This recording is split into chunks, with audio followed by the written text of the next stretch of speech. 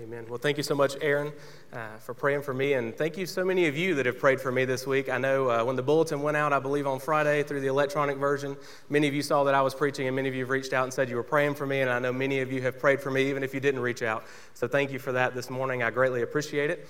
I made a joke with Brother Jeff this week before he left that sometimes I thought I was envious of him and all the things that he gets to do, and now I think I realize I'm not at all envious, and I'm glad I don't have to do everything that he has to do. So we're grateful that they are on the mission trip. Continue to pray for them, but we look forward to their return as well this week. So my name again is Gus. I work with our college students here. If I haven't had a chance to meet you, thank you so much for being here this morning. If you don't mind, take your copy of God's Word and turn to 2 Timothy chapter 3. We're going to look at verses 16 and 17. And while you're flipping there, I'm just going to give you a little bit of backstory here. So Paul has been talking to Timothy up to this point about what a good worker looks like, about being strong in the grace that is Christ Jesus. He's talked about there's hard times coming. He's talked about there are people who are going to be wearing masks. Basically, they're going to be lying and deceiving. They're going to look like believers in Jesus, but they're not going to be living the life. They're not going to be walking the walk, and they are coming in to destroy. And he has said that there are trials, tribulations, tests, if you want to say, that are coming, and we have to be prepared for that. And we have to be prepared for that by sticking firmly to what we've already learned and firmly believed. And so Paul is talking about salvation there. So this passage is talking directly to believers. He's not only talking to Timothy, but he's talking to believers in Jesus.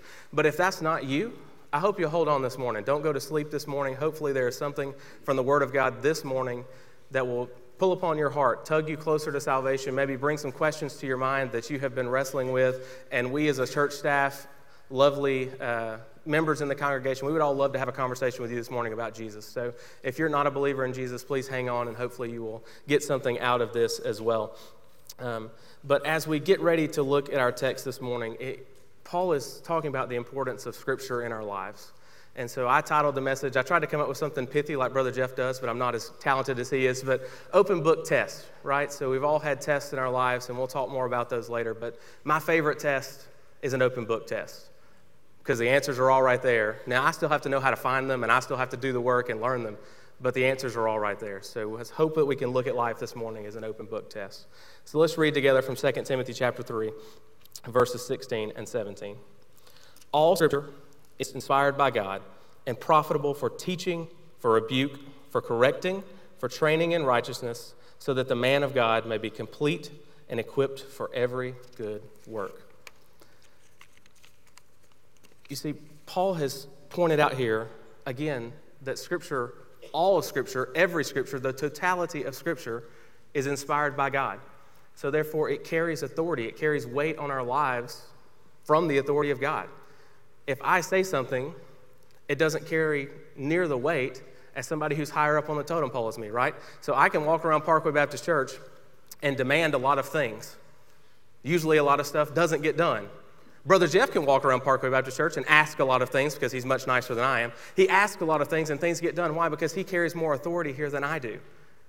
But how much greater is the authority of God in our lives that when he speaks, when he tells us something, we should carry that authority through and allow it to change our lives. So this morning, I love the way Paul has pointed out that it's all profitable. It's all there for us. It's there for teaching, for training. It's to show us how to walk through our daily lives. It's there to show us what we need to do. There to show others, to train them and teach them about salvation. It's there for the gospel. It's there for reproof, to show us where we have gone wrong, where we have made an error, where we have gone astray. And then the backside of that is correction to help us go back to where we need to be. So you see both sides of the coin. It's there to show us what to do. It's there to show us where we went wrong. It's there to show us how to get back to where we need to be. And then finally, it's there for training in all righteousness, for how to live the godly life that we're called to live. The Word of God is sufficient for all of those things. But I especially love verse 17. And I'm going to give you how the NET, the New English Translation, shows it. That the person dedicated to God may be capable and equipped for every good work. So that word there, the man of God, that's looking at all people who are believers in Jesus. So it's that the person is dedicated to God, dedicated to the Word of God, shall be capable and equipped for every good work. Now, I'm sure I can come up with a long list of things that I would love for you to describe me as. Most of them probably not good, but capable and equipped would be high on that list. If I come to you and say you're capable and equipped, that is a great compliment, right? the person dedicated to God is capable and equipped for every good work because of the Holy Spirit's work through the Word of God. So as I've said before, I work with college students now. I worked with teenagers before that in youth ministry, and tests are a big deal in that area of your life, right? May even still be a large area in your life today. You may have tests at work. We've all been through tests. And we know that those tests bring anxiety. They bring many sleepless nights. They bring trying to cram information all at once. That's not the good way to do it, right? But we've all taken a test. But really and truly, those tests are there for what reason? Not to try and bring us down, not to hold us back, but to show us what we know, to show us how prepared we are for the situations at hand. And we should use those tests to see, maybe I don't know as much as I think I do, or maybe I'm not as ready as I think I am. They should be an opportunity for us to check where we are. The same thing is true in the test of life, the trials of life. What does James say? James says we should consider it joy when we come upon these trials. In fact, he says, consider it nothing but joy when we fall into all sorts of trials, because you know that the testing of your faith produces endurance, and let endurance have its perfect effect so that you may be perfect and complete, not deficient in anything. That's James 1:2-4.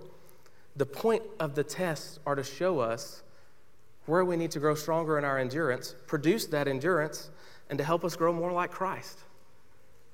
But many of us look towards the test of life, the trials of life, and we just instantly dread them. And I am there with you. I understand that. But we have to start looking at it from a biblical approach of there are moments in our lives so that we and those believers around us in community, as we should be living, can see where we are. We can evaluate how close we are to Christ, and it can give us the reproof and correction we need to get back closer to Christ if we need to. That's the point of the test. I don't think most teachers or professors do a good job of explaining that. We make it seem like the test is just there to show you how big of a failure you are, or maybe that's just me because I didn't do as well in school as I probably should have. But the test is there to show me I don't know everything that I need to know, and to be prepared for this in life, I need to learn more, I need to read more, and I need to do better. But I will tell you one of my favorite things that when a professor told me was an open book test, right? We've already talked about that, how it's just a sense of relief that all the answers are going to be there. And generally, I tended to slack off when it was an open book test, right? Because I just assumed, well, the answers are all in the textbook, so it's there in front of me. I know what's going to be on the test. I can just look it up later, right? Now, where's the flaw in that?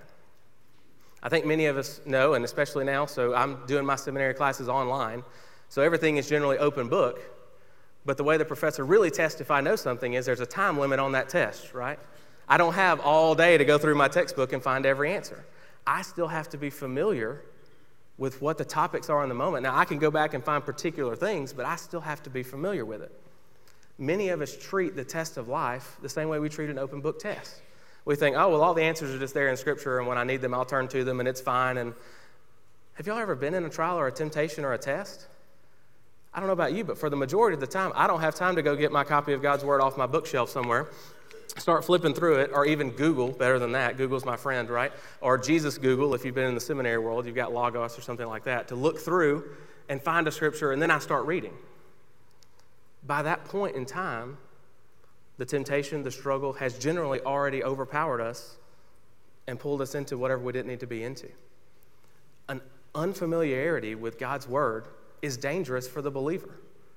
We tend to listen to the world around us. We tend to listen to everything that is going on around us that is not the truth of God's Word, especially when it makes us question what is the truth of God's Word.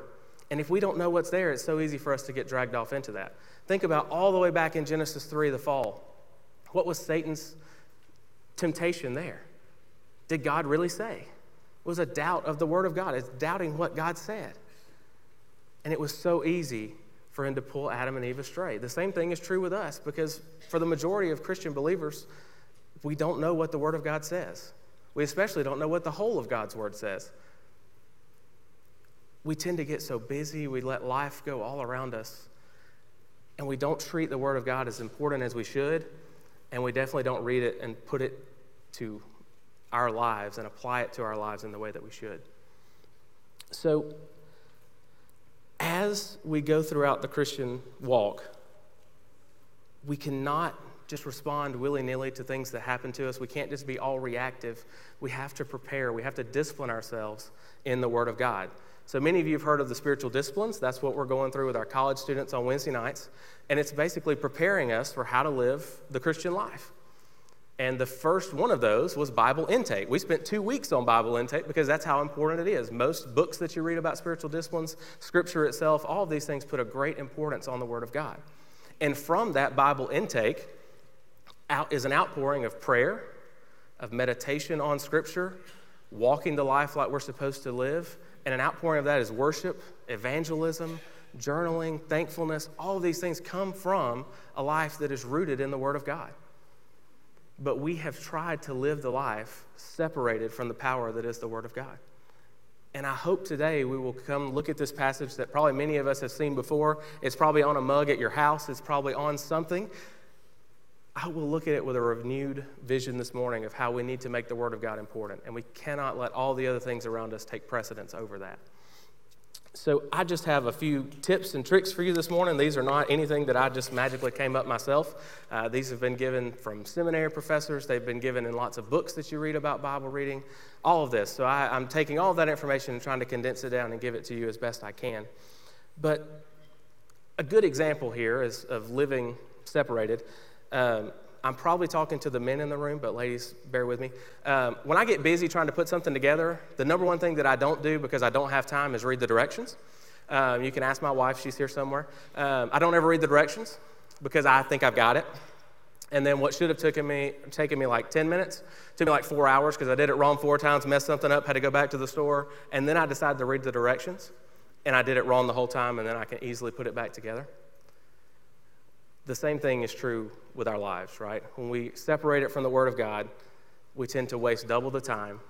We don't do what God has called us to do. And in the majority of the times we mess up so badly, we have to spend double the time going back and rebuilding those relationships, rebuilding those friendships, rebuilding trust, asking for forgiveness, all of these things that we have to go back and do. Whereas if we would have been prepared and disciplined in the first place, we could have reacted in the right way. Now, does that mean a life lived in God's Word is going to make us absolutely perfect Christians today?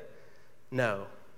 But I think it will help us be ever quicker to ask for the correction, ask for the reproof, ask for forgiveness, and get back into the right areas of life. So I have now done what most of the Big C church, so that's all of the church, has done, which has told you that God's Word is important. You should read God's Word. You should read God's Word. You should read God's Word. And we generally just stop there. Now, Parkway has done a good job of trying to give you tools and equip you. We try to do 100 days of Bible reading. You have a church staff and a pastor who is very, very into spending a life in the Word of God. I don't know how Brother Jeff reads like 18 chapters a day. I don't know. I'm not that good.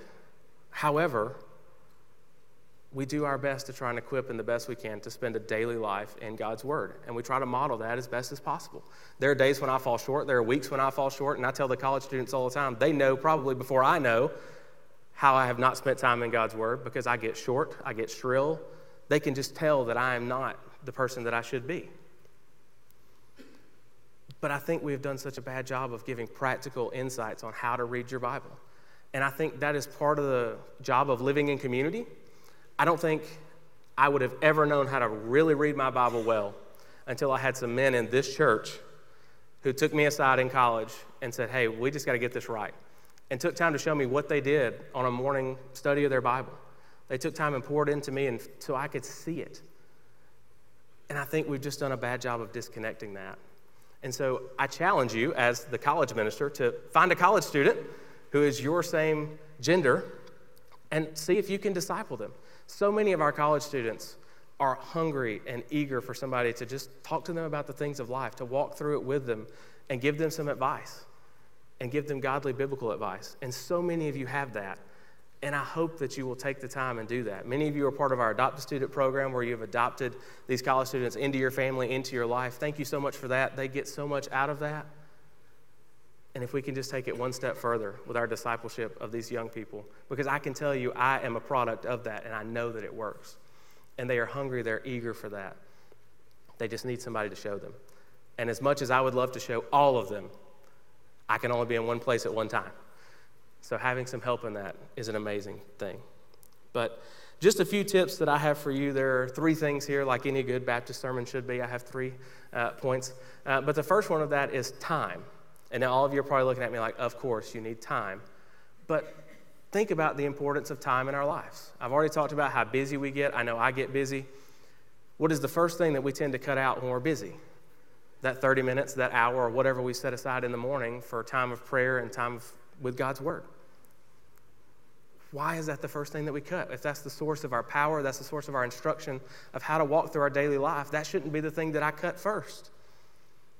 If I'm trying to build something, which I'm not very good at, but if I'm trying to build something and I have all of my power tools and I'm running behind, the first thing I'm not going to do is take all the batteries off my power tools. Why? Because now I have to work harder using a screwdriver instead of a drill. Or my saw just doesn't work. I have to try and cut something with a handsaw. We cannot disconnect from the battery that is our power. We have to make sure that that is the first and foremost thing. There are so many great theologians that I would hope to be like one day, and even one of my mentors in seminary, who hopefully y'all will have an opportunity to hear from in November, spends like 4 hours in the morning in prayer and scripture reading time. I'm like, how in the world do you have time for that? He's like, how in the world do you not have time for it? It's like, what? It's not the response I was expecting, right? Spending our time with the Father in the morning is crucial to us living a life that shows and glorifies God throughout the day. And now many people will argue that I'm not a morning person. I'm not either. I'm fueled by Jesus and caffeine. Like, it's okay. Like, I get it.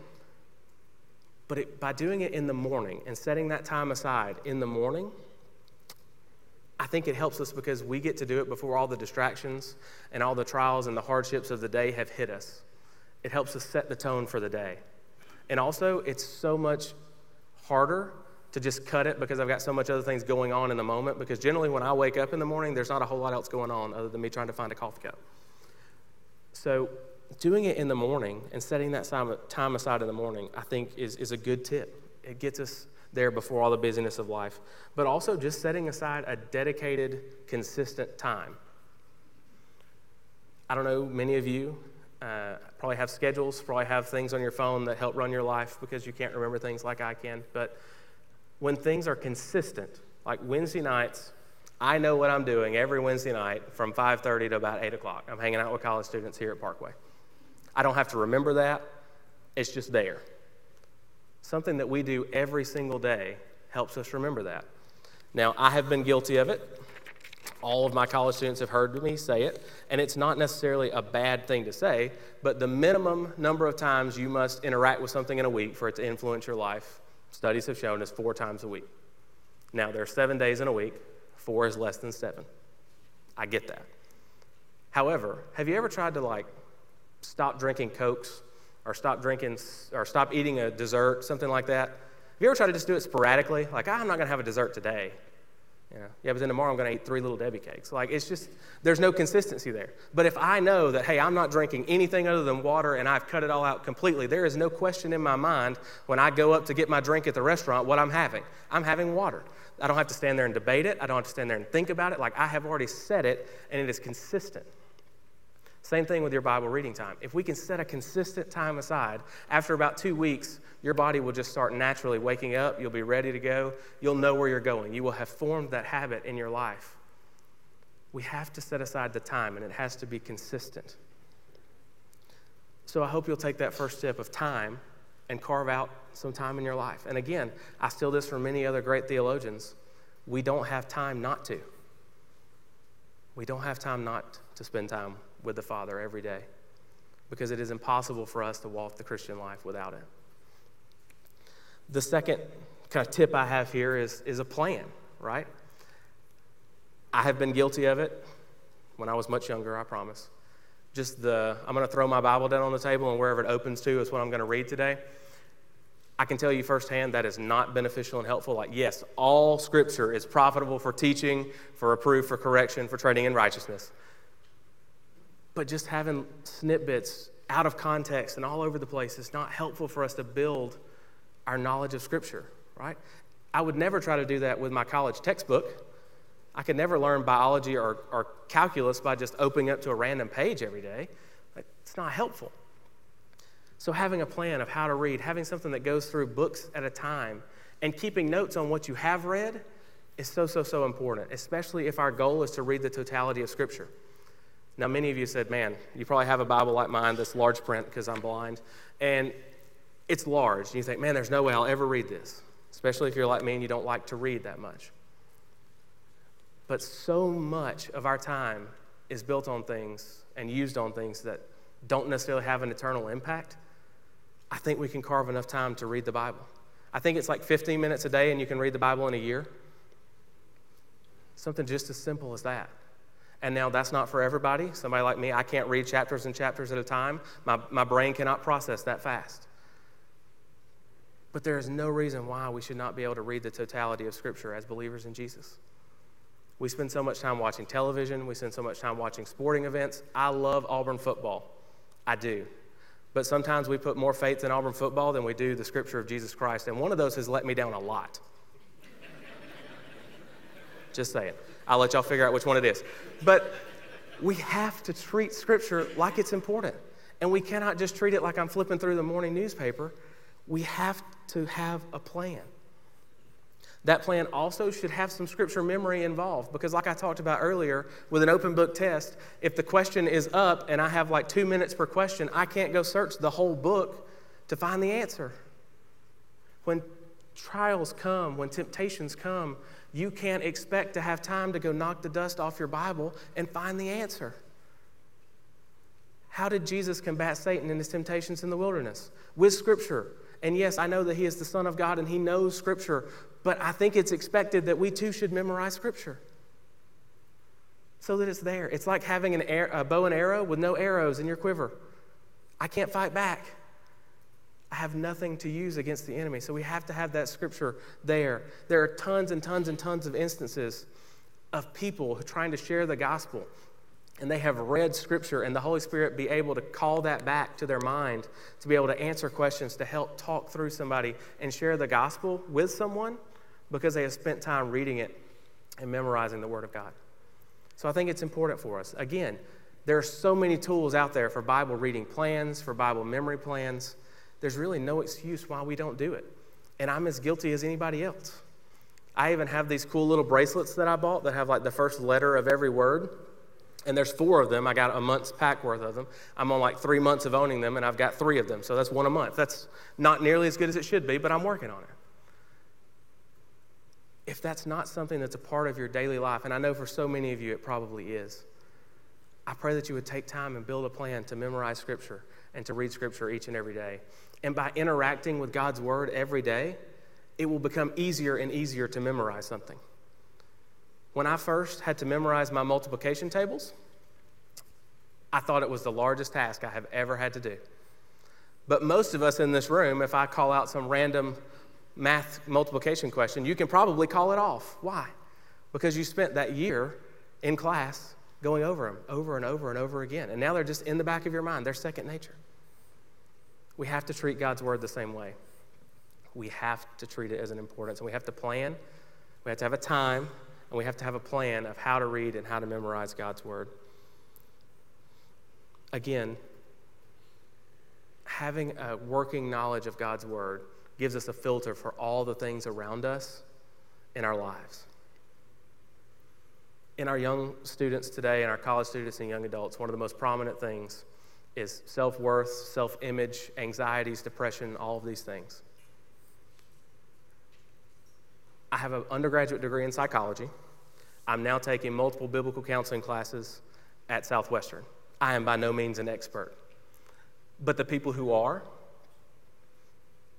say that yes, there are people who need true counseling, true medication, true help. I get that. But there's so much of our baseline, just general anxiety and depression that we have about just all the things of life that the Word of God speaks to. And I think it's there to tell us, do not be afraid so many times, because God knows. He's the author and creator of all things around us, and He is holding everything together with a thought in His mind, is what Scripture tells us. I think our lack of biblical knowledge leads to so much of that uncertainty and unknowing and anxiety because we don't have the truth to fall back on and to stand on. You're standing on a wobbly foundation that's not the truth, the firm truth of God. So again, I'm not telling you that the Word of God is going to fix all of your problems, but I think it'll truly help us move forward. It could be the missing link in whatever you're doing to help you get past those moments of anxiety and depression. Now, that's not saying it's going to do away with it forever, but I really think it helps. And I think the reason we don't think it helps is because we don't have a high view of God's Word. We don't have a high view of Scripture and how authoritative it is in our lives. Because otherwise, we would read, "Do not fear," and think, man, I really don't need to be afraid of this, which is infuriating to my wife. I am not a budgeter. Now, I know I need to be because of God's Word, okay? I know that. My wife is. She loves to budget money. And she's good at it, and I'm so thankful that God gave me her for that. But there are so many times when I'm just like, it's going to be okay. God's going to work it out. All these things. And I get that is sometimes infuriating to other people. And I'm not telling you to go to everybody who's ever had an anxious moment and tell them, just read God's Word. Okay? Yes, that is a true answer, but it's not necessarily helpful in the moment, right? Come alongside them. Show them in God's Word how they can stand on the truth of God's Word and help them understand and read and learn more about what God's Word says. I think, again, we as a church are so quick to say, read your Bible, but not so much quick to stop and help somebody do it, especially new believers, those who are coming into the church that have never done it before.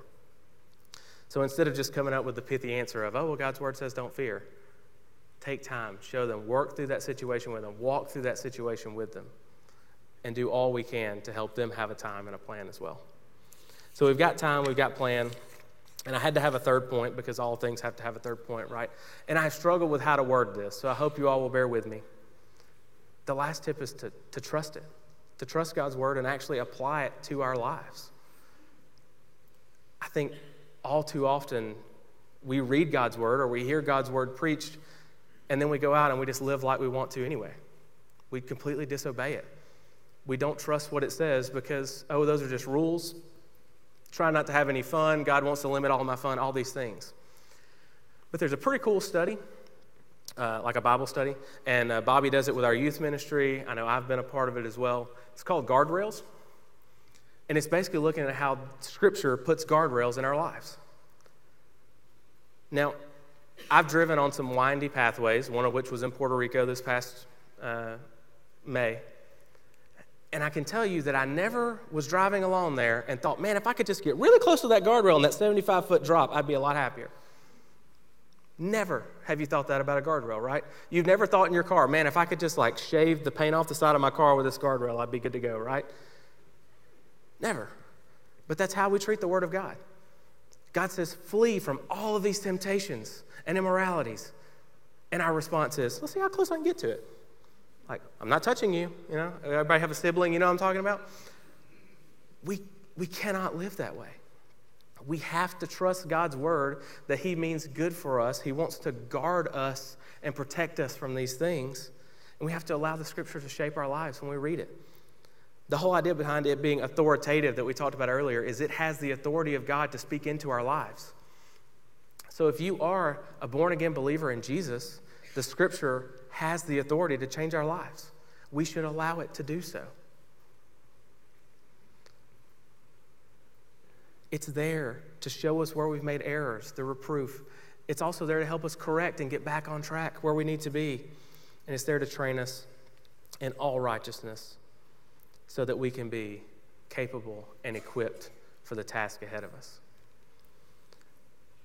My prayer for all of us today is that we would truly believe that God's Word is powerful, profitable, and useful, and allow it to change our lives and apply it to our lives in the best way possible. We have to stop being so caught up in the things of the world that we don't listen to the truth of God's Word. We cannot continue to call ourselves Christian believers and not listen to what God has to say in His Word.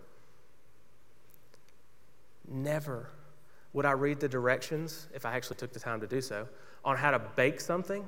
I love to bake, I love to cook. Never would I read the directions and then completely do them wrong and then look at what comes out and get mad at the cake because it's not its fault. I didn't do it right to begin with. But yet again, that's how we treat the Word of God. We read what it says, we do the opposite, and then we cry out to God going, why did you abandon me? Why did you get me into this mess? We didn't listen to the Word of God in the first place. And to quote a judge who gave me a speeding ticket, ignorance of the law is no excuse. Just because I didn't know what the speed limit was, and I tried to claim there wasn't a sign, just because I didn't see it didn't mean the speed limit didn't exist. So as believers in Jesus, God's Word is given to us. We live in a country that is freely open. We can have a copy of God's Word at your house. You probably have multiple of them at your house. You can go to Walmart, you can go to Hobby Lobby, you can go to any store right now and buy a copy of God's Word. There is no excuse for us to not have read it, to not to know what it says, and not to apply it to our lives. You've all been given the book. We have to prepare for the test of life. We have to take the time, and we just cannot wait until we get to the questions, we get to the trial, and then we try to find the answer. Like, yes, God's Word is useful for all of those things. And when you come onto something that you do not know, yes, you should search the Scriptures hard for the answers, and you should find good biblical community around you that knows God's Word to help you find the answers. But we can't just sit back and be reactive. We have to prepare. We have to discipline ourselves to do it. It's called a spiritual discipline because you have to discipline yourself to do it. It's not something that's going to come easy, and never have I met anyone who didn't plan, didn't have a time, and didn't apply God's Word to their life, who just magically woke up and started living perfect. Or every day they just decided to wake up early, and now I'm just going to read God's Word because I had nothing else to do. I've never heard that before. So if we're not planning, it's not going to happen. So I hope today that I have encouraged you. I know that so much of it has been trying to just hammer in that the Word of God is important because it's statistically, we don't treat it that way. But also I hope that I've given you lots of tips and helpful hints to just start your own time with God's Word. Many of you probably have one that is much stronger than mine, and I look forward to learning more about those things. I look forward to you teaching more of the younger generation about those things. But if we don't, we have to start now. We have to know what God's Word says, and we have to spend time in it each and every day. So let's pray together. Father God, thank you so much for an opportunity to open your Word today. Thank you so much for an opportunity to have your Word read, to hear your Word, God, and we know that it is profitable for all of our lives. Give each and every one of us this morning a hunger and an eagerness to spend more time in your Word, to learn what you have to say to each and every one of us today. Show us how to walk the life and apply it to our lives in the best way possible. In everything that we do, help us to be a glorifying image to your name.